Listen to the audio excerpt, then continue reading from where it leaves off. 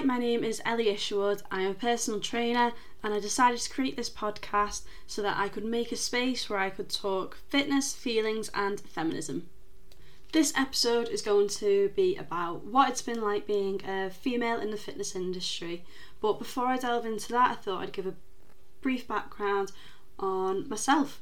So I grew up being a tomboy, and I mean like a big tomboy, to the point where my mum would have to bribe me with chocolate to get out of a football kit and wear a dress. I just love being active, and I think that stems from when I was younger, with me being an only child and asthmatic. My mum and dad just decided to throw me into every sport possible. I done football, swimming, jiu-jitsu. I feel like there was more, but those are the only ones that... rugby as well. I done rugby. Basically, the most masculine dominated sport you can do, I was doing. Basically, I wasn't really cut out for dancing or anything like that, as from an early age I think it was obvious that I had no rhythm or interest in dance, really, to be fair.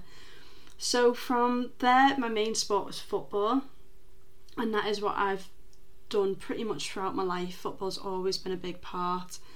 And then with the swimming, that then enabled me, as I was a bit older, to become a lifeguard, and that then allowed me to go and do Camp America, where I lifeguarded for a summer. And this is really where my gym journey began, because while I was over in Camp America, I am telling no lie in the fact that I would eat a box of Twinkies to myself on the daily. I ate myself silly, basically. I don't think there was a chocolate or Twinkie left unturned if I was in sight. And obviously from that, I came back overweight, which isn't the worst thing in the world, but I wasn't happy with how I felt. So I came back to normal life, started working again, and my friend got me into the gym, really, and from that I became a personal trainer. I got my qualifications, really into the gym at this point. I loved weights. Cardio wasn't really my thing still, and then I found CrossFit, and that is where I work now and where I'm based. And I think CrossFit for me, just, it pulled at that competitive side of me. I love going in and the workout being written for me and competing with other people. I know you should only ever compete with yourself, but I never do. I'm competing with every man, woman and child that does that workout today. So from that is pretty much how I've ended up to being here. Now, getting into the nitty gritty of it, being a woman in the fitness industry, luckily for me, has not been an entirely negative experience. I've been very blessed to always be surrounded by men that I work with who are supportive, and I've never felt like my gender has ever played a part in my workplace, really. Not with people that I work with, but there have obviously been times being a woman where I feel like I've had different experience to those that maybe a male in my position would have. I just remember, even from when I first started, I was at a local leisure centre working in a gym there, and my cousin said to me, "Oh, I know a guy that goes to the gym that you work at," and I said to him, "Oh, do you know Ellie? She's just started working there." Now, bearing in mind that out of the women, I was the only blonde one, everyone else was brunette, he described me as the short, stocky one, and that stuck. That wasn't the nicest comment to receive. I mean, don't get me wrong, I have always been stocky. Like, I remember my mum saying to me that when I was little in primary school, I came running out to her and she'd throw me into the air, and then my friend came running out and wanted the same, and my mum literally launched this child 10 foot into the air because she was so used to the lead weight of me in comparison to the other children. But the reason why I bring that up is because I would say from this point on was where I realised that I might not get the same treatment or the same attitudes towards me as a female personal trainer as some male personal trainers would.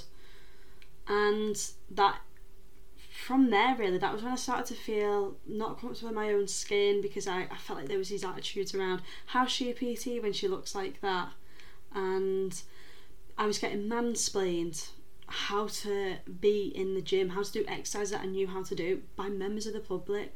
Like, I could have Joe Boggs, a plumber, come and try and tell me how to do a deadlift. I would not turn up at a house that he was working on and start talking to him about U-bends. So I do not understand why people would find it okay to come into my place of work and try and tell me how to do my job that they're not qualified in doing. I've also in my time found that particularly men cannot take fitness advice from me. They might be able to from a male PT, but even that I think is age dependent. I think they do struggle, if it's an older man, to take fitness advice from a younger man. But I digress. The amount of times I've seen a man doing a deadlift which can only be described as his spine looking like a fishing rod, and I've gone over and said to them, like, oh, you know, you might hurt yourself if you're doing it like that. Why don't you try like this? You want to make sure your spine is, you know, neutral, blah blah blah. And they will just point blank ignore me, and God forbid if I ever suggest to them about taking weight off their bar. It's like you can see the masculinity drain from the body as I suggest it. And I do think that's been an attitude, they're the main attitudes anyway that I've found from being a female in the fitness industry, is that I think I'm more likely to be judged on my appearance rather than my ability as a trainer. And I think I'm just going to have to accept that I will always get fitness mansplained to me by Joe Bloggs the plumber. But anyway, we move.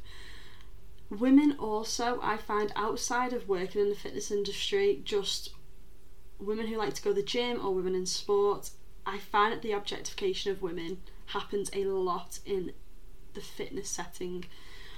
Think about it, if you go to the gym, I've seen men and women do this to other girls, where if a girl walks in tight clothing, you know, the Gymshark kind of outfit, automatically people will assume that she's wearing that outfit because she wants to impress a boy or she wants to show off.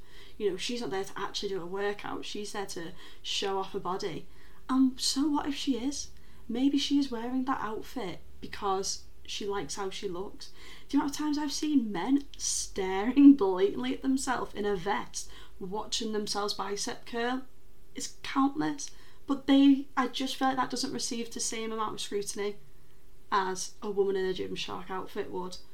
And I just think that if you are spending so much time in the gym judging how other people look and what other people are doing in the gym, then you really need to focus on your own workout and just get that done. And that is pretty much the bulk of it, of today's episode, of the attitudes around being both a woman in the fitness industry and how I feel women in fitness settings, the attitudes that can be surrounding them.